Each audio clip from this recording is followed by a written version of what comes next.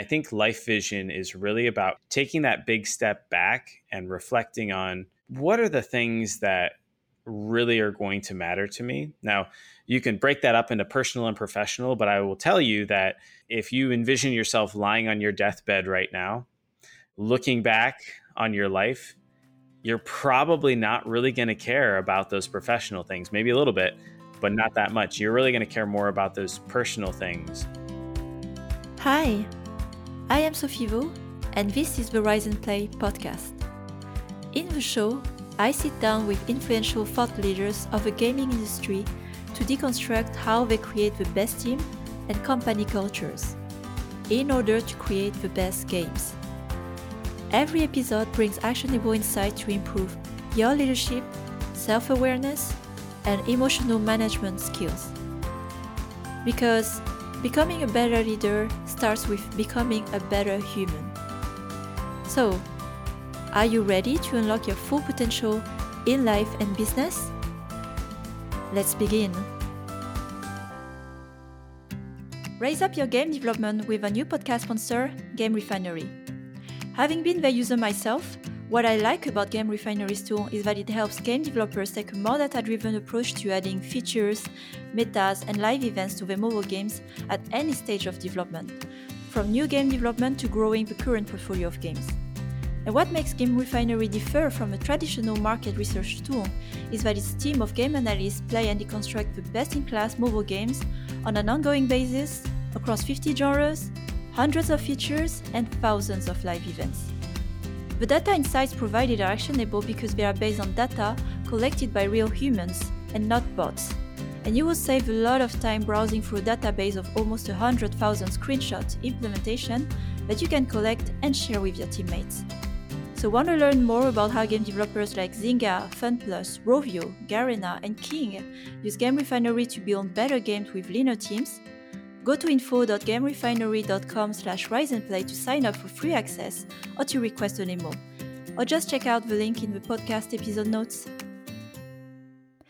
So today I'm super happy to have Tom Hammond with me again on the podcast. So maybe for the ones who remembered, he was among the very first guests on the podcast of Rise and Play on the first season. And I wanted to invite him again for the third season here on different topics. So in the past, we discussed more about his journey as an entrepreneur and building his podcast, Mastering Retention, that has been also growing and very successful in the space. But in the context of our podcast episode today, we decided with Tom to get together and discuss coaching topics, and one that is very hard around life visions and how do you design one, or how do you even find clarity. Tom, hey, how are you today? Hi, how's it going? I am so good, Sophie. It's so exciting, so fun to be here. Yeah, so you're a regular now. And for the ones, who don't know about you, do you mind giving a quick intro about, who you are? Sure. Yeah. I would say I'm probably a bit of a serial entrepreneur. These days, I'm mostly focused on my company called UserWise, building live ops tools and stuff. But gaming has been so awesome to me, both personally and professionally. And so we try to give back as much as possible with that endeavor. And we're lucky enough to be bootstrapped and profitable so that we can kind of take our time and do this kind of thing. Yeah, awesome. Yeah, you have a lot also going on. And I think that's also what I would like to talk about today, where not only, it's a second company, so you've been building several companies. You have also, I believe, active personal life with a family, and also the podcast and the whole community as well that you've built around the UserWise Academy. Before we start and discuss about life vision as a topic, I was more interested as well to get a bit of a context of this reflection when we can have around life vision, which is a topic that you touch in coaching. So I was curious, have you had coaches? Have you been coached yourself?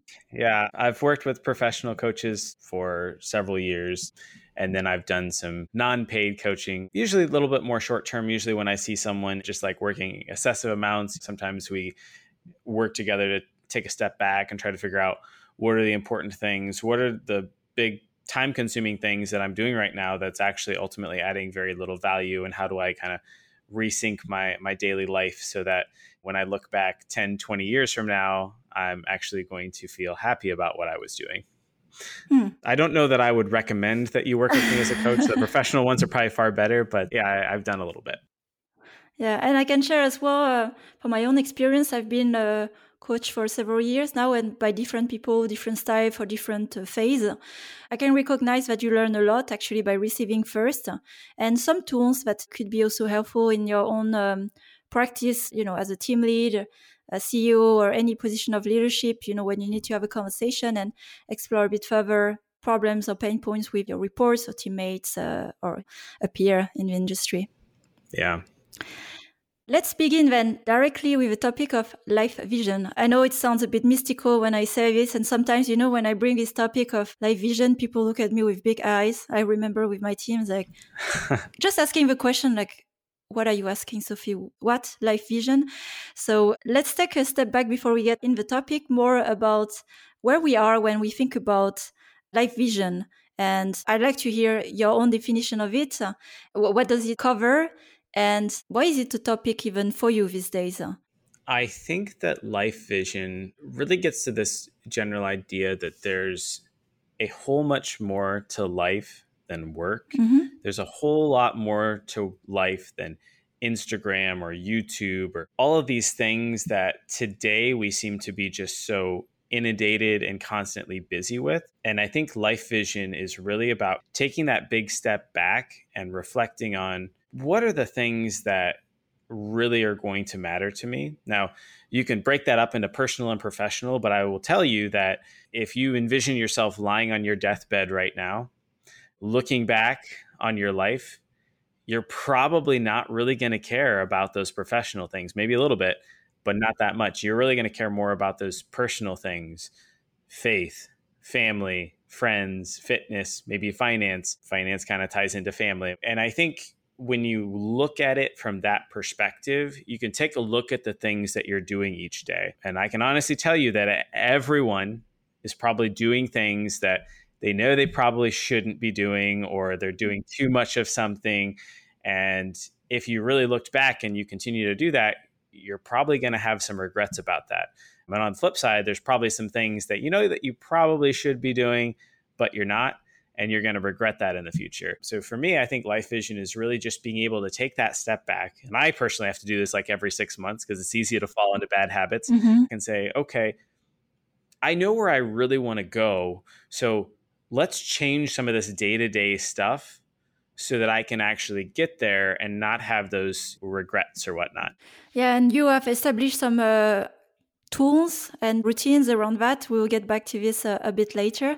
I wonder, what made you realize that you should take a step back? Was there any triggering event in your life that really you told yourself, oh, I really need to take a step back or I'm going to hit a wall? I think there's probably been a series of events. I do remember one particular instance, I would say kind of midway through founding TheoremReach, that there was a number of failed startups before that. So TheoremReach was the first successful one, but we pretty much just the three founders kind of bootstrapped that for the long time. And so even though we were founders, we were still very heavily into doing. And before that, when I was working at a large company, I very much had this mantra of work of like, hey, if I don't answer 200 emails per day or do all these different tasks and things, like I don't feel like I'm accomplished or whatnot. And as the team started to grow, I still kind of had this mantra of, oh, work is just like doing things. Mm-hmm. And I got some pretty hard feedback from some employees and co-founders and stuff that was like, Tom, you're not doing the things that we really need you to do. I don't know where you're spending your time, but you're not accomplishing these big things that we need to be accomplished. And luckily I had a coach at the time, but we went back through and kind of evaluated what are the 2 or 3 most important things that I can be spending my time on and doing. This is on the professional side to actually accomplish and move stuff forward. And I tell you what, I just stopped doing a lot of stuff and I felt like all this stuff was falling through the cracks and I was doing a terrible job. But suddenly I started getting all this amazing feedback from the team and the company was moving forward even faster because I was just doing those 2 or 3 like most important things. And I felt like a lazy laggard, like not working at all. Like, I'm like, what am I even doing? And it was a very hard transition for me. And I even still sometimes will struggle with feelings like that. But then I think beyond that, I started to reflect, what's this in like my personal life? Does it carry over? And so I started doing that there as well. And so for me, it's kind of, how do I find the right balance in both of those things? Mm-hmm.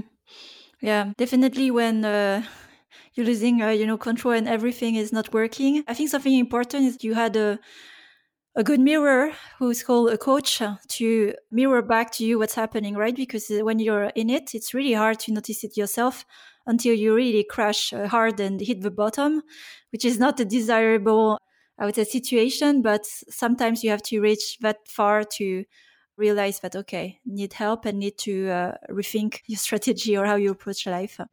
I think there's a difference between a coach and a mentor. Mm-hmm. When you have a mentor, that's someone that might tell you what to do. But I think if you have a good coach or someone's acting as a coach, they shouldn't actually tell you what to do. Mm-hmm. Rather, they should ask questions and just keep kind of probing you until you get down to the deep insight and you come to it yourself. That tends to be what I've seen is the best way to actually elicit change.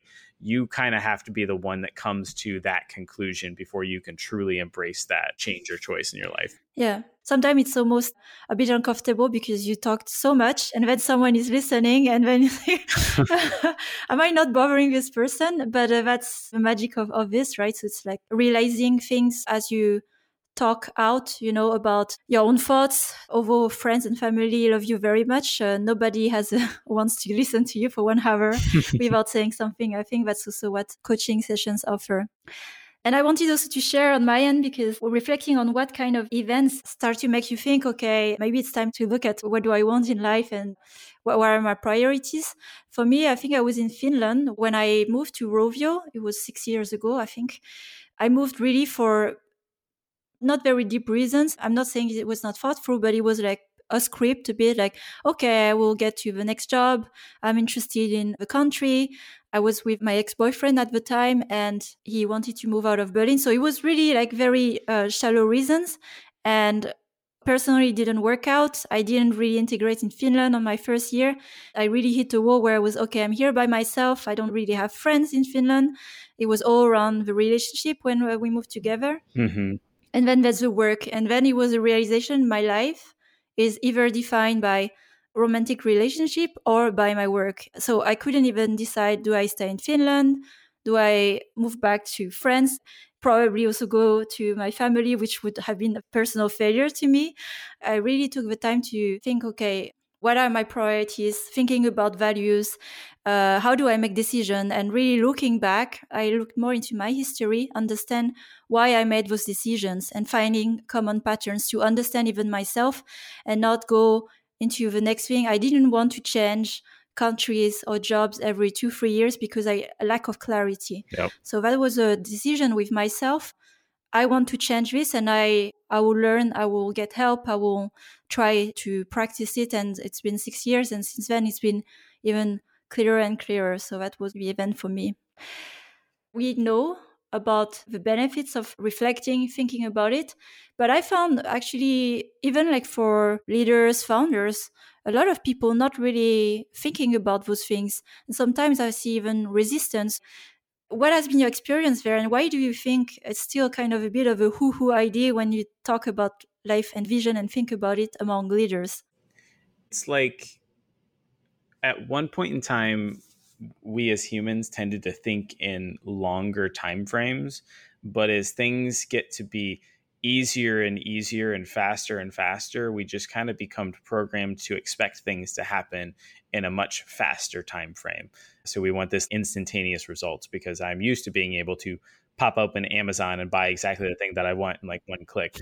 Even when I'm talking to potential founders or founders of a company, it used to be that when you built a company, you were thinking not just in months or years, but decades. And how do I make this thing last for hundreds of years beyond even me?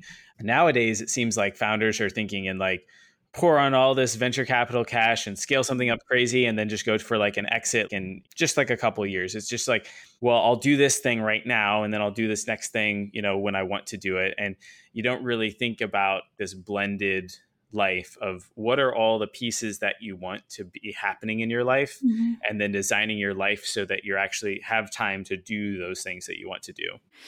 For sure. I mean, we are all a bit in this hamster wheel, where how do you measure success? But I would say it's quite common in those conversations where everyone is kind of chasing the same thing and then not questioning is like, is it really my dream? Or am I here, in this race with everyone? And something else I was reflecting on, what could be the origins, a bit of resistance, because I like to think about really a lot of conscious leadership where you take a step back, like you said, doing less, fewer things, even like not doing anything to give some space to think, well, we are in a society and culture of high productivity. And the other thing I found also through my own coaching discussion as a studio leader, I don't know if it's men only, but where we're really not used to introspect, connect with deeper things or what they want. We have the same as well, women on different conversation like family, and, all those dreams that we are sold by culture and society. But for men, it's like succeeding in a company. It was really hard actually in those conversations for people. Like when I was giving just small exercise, like, I don't know, draw your timeline, maybe try to put things in categories. And instead of maybe for a week of work, sometimes it took a month and it was delayed, avoiding the conversation because it was such a resistance. It's like too hard. It's like the hard things. I don't know if you can relate to this or you have experienced this in your as well surroundings. If you could maybe give more context as a man as well with your own experience, because I have experienced it, of course, more as a witness in those conversations. This almost touches on a topic that I was kind of talking about with my wife like a week or two ago. And I imagine that this is something that a lot of women feel. But again, as I'm not a woman, I can't say for sure. So she has a photography business, which actually works well because once I'm done with my stuff, most people want to take photographs on nights and weekends and stuff. But she right now is just feeling this pressure. And I don't know if it's societal or whatnot to like feel like she should stay home and take care of the children, or like, should she be thinking about having more children? And she was voicing that as a woman, there really is a ticking clock for me, because the older that I get waiting to have a child or whatnot, I feel like I'm potentially putting them at risk because there's more things that can go wrong. And so she's just kind of like feeling this pressure there. And I thought that was a perspective I hadn't really considered that much, but I think women very much do have that. And I don't think that it's fair to say you can't have a family and a career, because I think you should be able to do that. But being able to balance that effectively, I think can definitely be a challenge, especially depending probably at the company that you're working at, what sort of support and things they have for that. But for a lot of people, both male and female, when you look back on your life and the things that you care the most about, it tends to be children and grandchildren. And that's not the case for everyone. I don't think you need to have kids. But I do know that for a lot of people, when they look back, they have those things. And so that can definitely be conflicting of like, well, how do I balance this timing and stuff? Especially maybe I want to be a doctor. So at least in the US, doctor training, you graduate college at 22 and you could be another almost 10 years through med school and residency and fellowship and stuff before you're even like just starting your career. And then do you try to have children at the same point, or do you want to work a few years before you do that? And so you have lots of conflicts there. I think there's just things that you have to think about and really prioritize. That's why I say having that high level vision of where you're at. It's so easy, at least for me, to get sucked into the day-to-day actions. And before I know it, like a year has passed.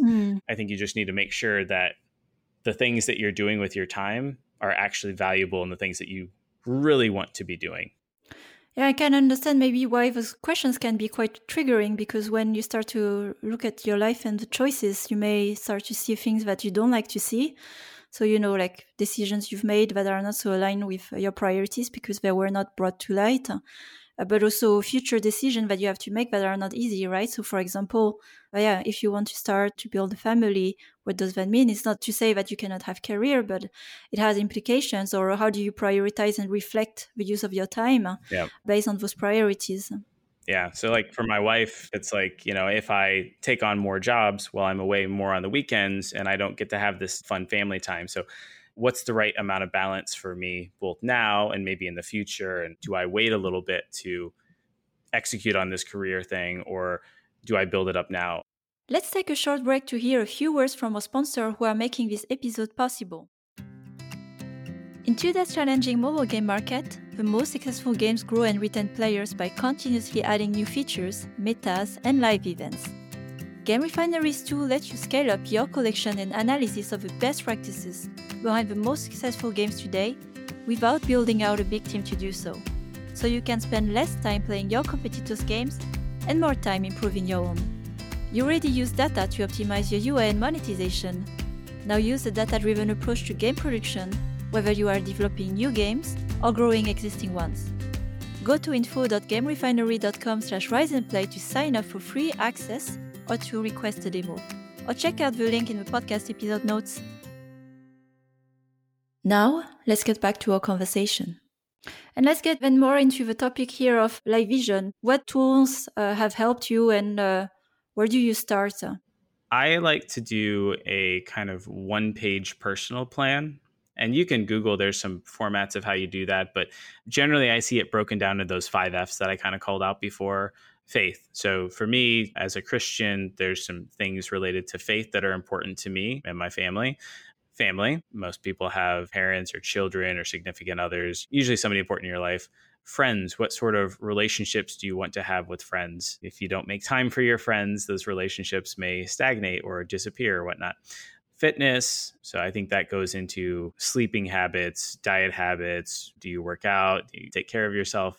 And then the last one is finance, which is, what are those financial goals? Am I being wise with my money? Am I saving my money as I should be, etc.?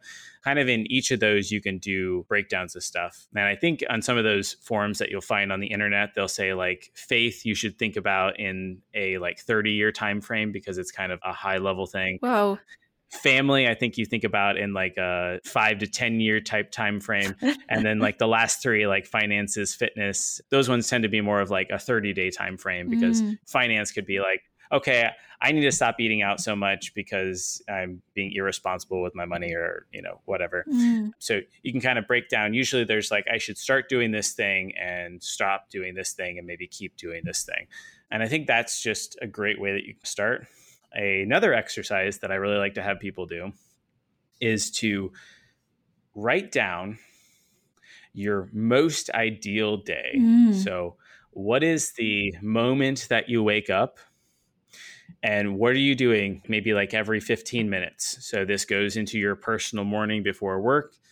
What happens at work? What do you want your actual work day to be? Like what would you be doing every 15 minutes through the full workday? When does work actually end? What do you do after work? When do you have dinner? Whatever. When do you go to bed? And then you go through and you write down, what does your actual typical day look like? And you get to compare the two to see, okay, this is my most perfect day, and this is what's actually happening. So now I need to try to figure out how can I make these much more alike? Generally, the biggest thing that I find with most people, their perfect day is just about 0 meetings so that they just have time to deep work. And so then they have to go back to their teams and try to figure out, how do I get more of this deep working time? Or can I get rid of these meetings? Or can I block all of my meetings just to happen in the morning so I can at least do that in the afternoon or things like that from work perspective? And then you'll often find a lot of things related to either like neglecting the gym or staying up too late watching shows, which makes it hard to get up at the time that you want to do. So you can't do something in the morning. So some of those things are a little bit easier to figure out and execute on if you really want to. But the people that I've gone through this exercise with, and I know I did it myself too, have generally found that it makes for a much more enjoyable experience because the day that you're living is closer to the day that you want it to be versus what you feel like you have right now. I think the hardest part is also how to incorporate it in your routine and your life that hasn't even integrated yet, that you have to dedicate some time, make a priority of reflecting, right? So how does it work for you? How is it built in your routine?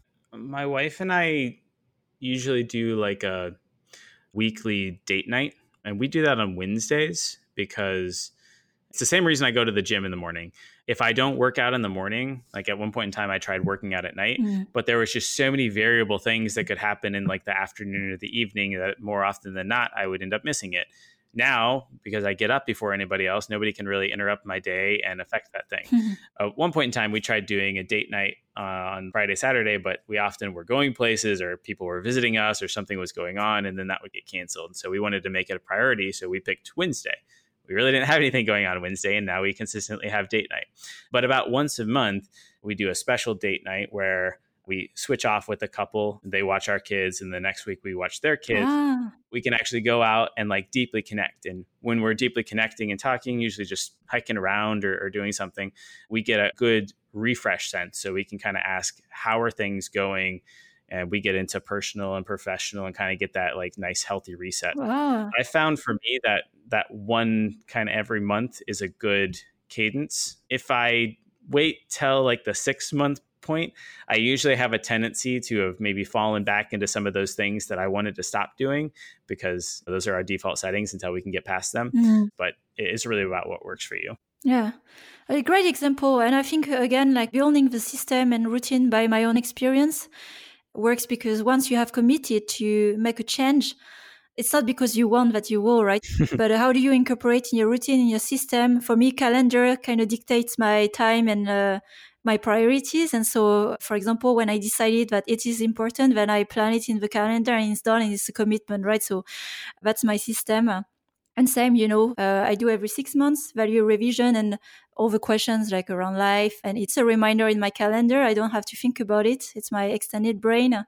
Google Calendar handles it for me. And then when you are in that time, then you will do it, right? So first build the routine on when you will do this exercise, at which frequency, and what would be the outcome, right? So it's not just about writing things, but what are the decisions you make? I realize it's really a commitment when you really want to take a step back and reflect changes in your life to serve more in the long term, your purpose, right? So something that I also do with my business coach or personal coach, and he does a little bit of both, but at the end of every session, he says, what is your homework? And we've usually talked about several subjects. So he's asked a lot of questions and there's usually some conclusions that I've come to. And so then he kind of turns to me to say, okay, well, what are you going to do to act on that thing that you uncovered? And that becomes my homework assignment. And then in 2 weeks, when we meet again, he asked me about my homework and I am accountable to either be like, I just didn't do that, which doesn't feel very good, or I had to actually go through and execute on those things and do the things that I said I was going to do, which helps me move forward. It's another, I will call it a hack, but having a coach creates another layer of accountability indeed, where, you can fail with yourself and only you will know, right? But not committing or following through your words to someone else is much harder. I would recommend anybody to have a coach, but I know like some people, it takes steps to get there.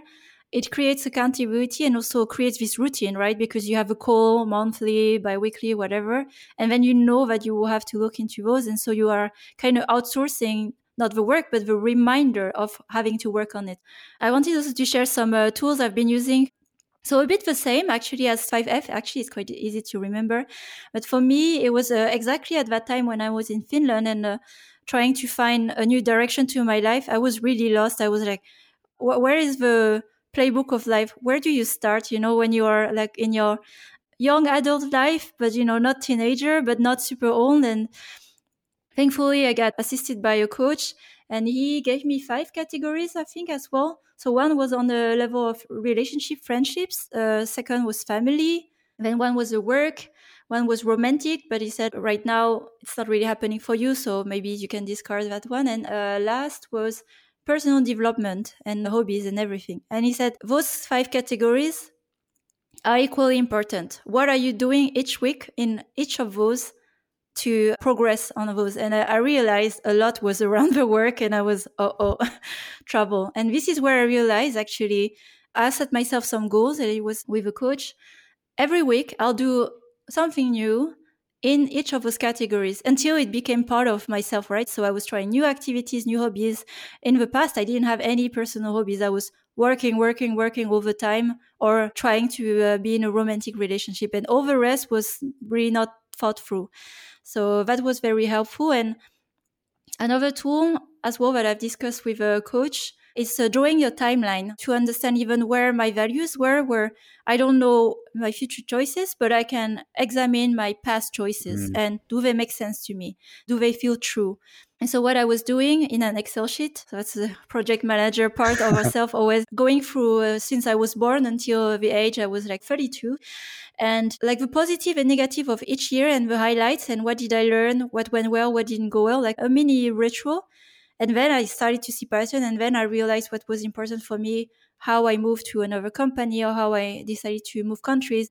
And this is how I frame some values around growth mindset or playfulness that were very key, and repeating patterns. And I do this every 6 months as well, where I look at the past 6 months and see the biggest events and which one serve me and which one I have to let go.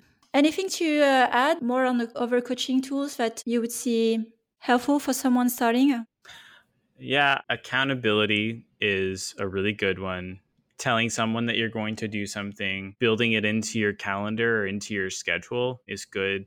I also think from my experience of trying and failing on numerous different things, an example was like when I wanted to start trying to get into shape again, going to the gym. I tried a number of different things. One, I started going with a buddy to the gym, but then he ended up kind of flaking out on me on certain days, and then I wouldn't go because he didn't want to go. Then I tried doing the afternoons. Sometimes things would get up, and it wasn't until I eventually figured out it's something I have to do. I have to do it in the morning. This is how it gets done. Now, different people can do it different ways, but I think you have to decide that you're going to do this thing and then find a time when it can actually be a priority and that it won't be overwritten by something that pops up. Let's say I want to read more. Okay, when can you actually read more consistently? Mm-hmm. Maybe it's waking up a little bit earlier to like read in bed. Yeah. But when can you do that consistently without getting interrupted? Because I think once you do that long enough, it can kind of become the habit. But in the early few weeks, it's very fragile. And if it gets interrupted a lot, you're most likely to revert back to where you are right now. Yeah. And again, the power of building habits. Repetition is important until it's part of you. And something I wanted to reflect on that you have mentioned at the beginning, and I think it's a very powerful thought. It's a bit dark, but actually it's very helpful when we think of our mortality, right? There's a book that inspired me a lot, a very short book from Clayton Christensen. I don't know if you've read it. How Will You Measure Your Life? Very short book, and he died, I think, 2 years ago. It came down to really thinking about if you knew you had to die tomorrow, what is it that you wish, that you could tell? And he said, like, building fortune, successes, making money didn't bring any of those fulfillments. And at the very end, the things that brought him joy was really teaching, sharing, giving back to the world and others. Mm-hmm. And, I like to read also pieces of wisdom from philosophers and other entrepreneurs where when you remember of your mortality or you have experienced it near you, from people that you care about, it just reminds you that you don't know what happens. And I think it accelerates the creation of those priorities, because those moments you wish to have with your family, the people you love, they may be gone tomorrow, right? I think also COVID may have, I hope, brought those thoughts more to people to just make different life decisions. But yeah, I wonder if you had anything to add to, these mortality thoughts and how helpful it is for you to think of it once in a while. Yeah, I think Steve Jobs said something very similar too when he was on his deathbed. You actually reminded me of something, and I don't know the exact quote, but there was a writer, I don't remember if it was a guy or a gal, but they wanted to study how do billionaires think about things different than maybe like a regular person, so to speak. One of the things that they found is these billionaires, they tend to be very much realists, and they get down to the minute details and they think about them specifically. And so the example that they said was the billionaire asked them a question, and I think the writer was maybe like 45 or so. And they said, "How old are your parents?" And I think their parents at the time were in their mid 70s. And so the billionaire said, well, how often do you see your parents? And they kind of said, well, try to make like a trip down there to see them, once a year. And then the billionaire goes, so realistically, you're probably only going to see your mom and your dad for about 6 more times before they die. And a lot of people don't think about things that way.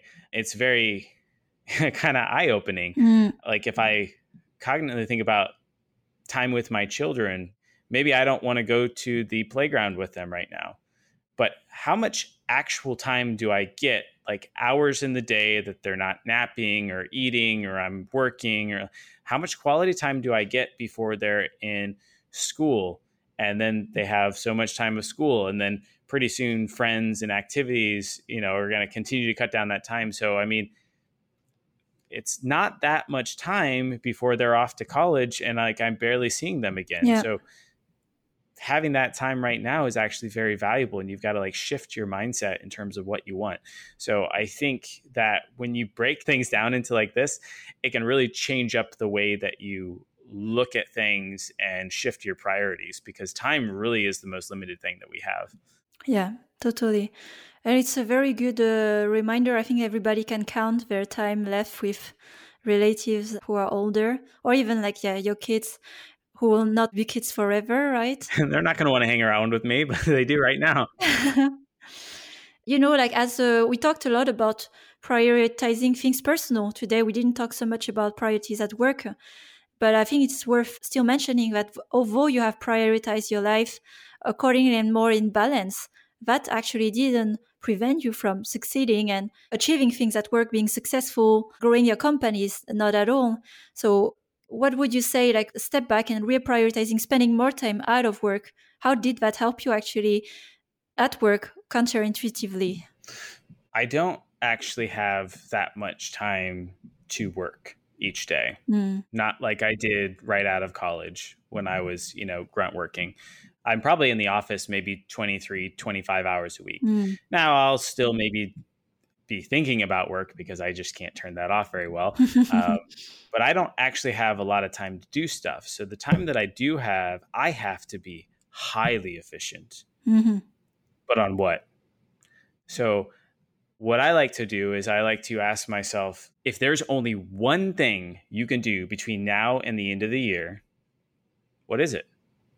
And you have to prioritize it. You have to figure out what that thing is. And maybe you can have 2, maybe 3 things, but no more than 3, because if you get more than that, like nothing's a priority. Yeah. You have to figure out what are these, ideally 1, maybe 2, maybe 3 things. And then you just have to focus on actually doing those things. And if they are the right things, you're going to have much more of an impact. And it's not going to matter that you ignored some emails or Slacks or delayed or whatnot. Yeah. You're doing these big things that are going to have a big impact and people will notice. Now, sometimes you do need to set some context with your boss and say, hey, I wanted to do this exercise where I said, if there's just one thing that I can do that is the absolute most important thing to get done to move the business forward by the end of the year, this is what I think it is. Do you agree? And if your boss agrees, well, that gives you a whole lot of leverage, because now if your boss comes and asks you to do something, you can be like, well, I could maybe do that, but we both agree that this is the most important thing. So do you think I should keep focusing on that, or should I do this other thing? And more often than not, your boss, I know because I've done this, is going to be like, oh, yeah, you're right. You should probably keep working on that thing. We'll save this for later or whatnot. And that can save a whole lot of interruptions, but you have to get them on board first. And at the end of the year, if you actually did that thing and you executed it well and it moved the business forward, people are going to start to notice, and you're going to have even more leverage to continue to do this and prioritize your work. And sometimes a lot of those big projects of like accomplishing things tend to be less minutia doing and more high-level strategic thinking, especially when we're working in games or anything that requires that creative stuff, because you just need space. Sometimes for me, working now is literally going to a park and hiking for 3 hours while I'm listening to an audiobook or just like thinking. And I have epiphanies, and it might take several weeks before it comes, but that's the breakthrough. And that was the thing that I was working on and needed to be working on. Yeah. So deep work and deep thinking. I like the advice you give as well when you are not the boss and you're having the conversation with yourself, like in your case, about what is the one thing to prioritize.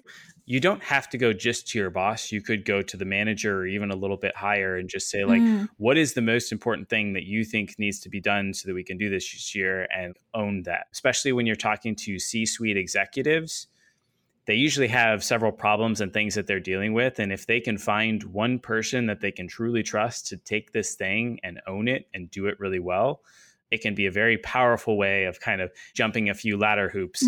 It's also the way that I recommend people, if they're looking to get hired at a company, approach it. Find the executive over the area you want to get in, figure out what their problems are before you talk to them, figure out how you would solve that and execute on that, and go talk to them and say, hey, I don't know if you're hiring right now, but I would love to come in and own this area. Do you have time for a quick chat to see if it might be something of interest? You're much more likely to get in and get hired than if you just send your resume over or something like that. I can imagine that it might be unusual, but that doesn't mean it's bad or wrong, right? And at last, I'd like us to do a little coaching exercise, if you're open for it. Always. We talked about thinking of this vision of being on the deathbed, and I think not too much, but often about it. And I would like us to think, what are the thoughts or the happy thoughts you would like to have when that happens that would let you go in peace, you know? A lot of it for me comes down to Christian faith. Like, do I believe that I'm saved and going somewhere? And am I leaving my family in a place where I believe that they're saved and also in a good place from faith? Then it would come down to family. Like, is my family in good health? Have I done a good job providing financially so that when I'm not here, they're going to continue to be in a good place? Probably some aspects of friendship, but I would say like those are going to be like the big, most important things on my mind. It's not really going to be about money or anything like that. I probably would also, depending on where I'm at from a company standpoint, but I think a lot about employees and company health and defensive moats and long-term structure, because when you do run a company, you have people's lives kind of at stake. And so I worry about them a lot and making sure that we're doing the right things so they can continue to get paid and live their lives that they want to live. So I'm sure there'd probably be some aspects of that potentially. Thanks. Very nice. And for your priorities, in case they weren't clear, are very clear from all the discussion we have today, and a lot around the family and personal. It's very touching to hear. And I'll share mine as well. Something I'd like to have a thought as it happens is, have I been kind with everyone I interacted with, even, sometimes not the most pleasant people that I could meet? Could be a smile, could be empathy, could be giving my time, money, or advice. And I think that has driven me in all my actions so far, in everything I've done. So I think a lot about this each time I meet a new person or have an interaction with someone. Like, do I leave this person a bit more positive after an interaction with me? And if I manage to do this most of the time in my life, I think I'd be happy to live that way. That's great. So on those thoughts, and they are not to be dark thoughts, but positive thoughts to exactly live this life. So I end this conversation on those positive thoughts and notes.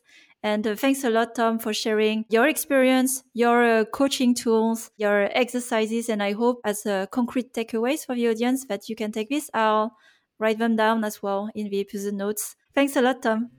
Yeah, thank you so much for having me. This is awesome. Thanks for listening to this latest episode of the Rise and Play podcast. I am trying to grow a community of conscious leaders across the industry and beyond.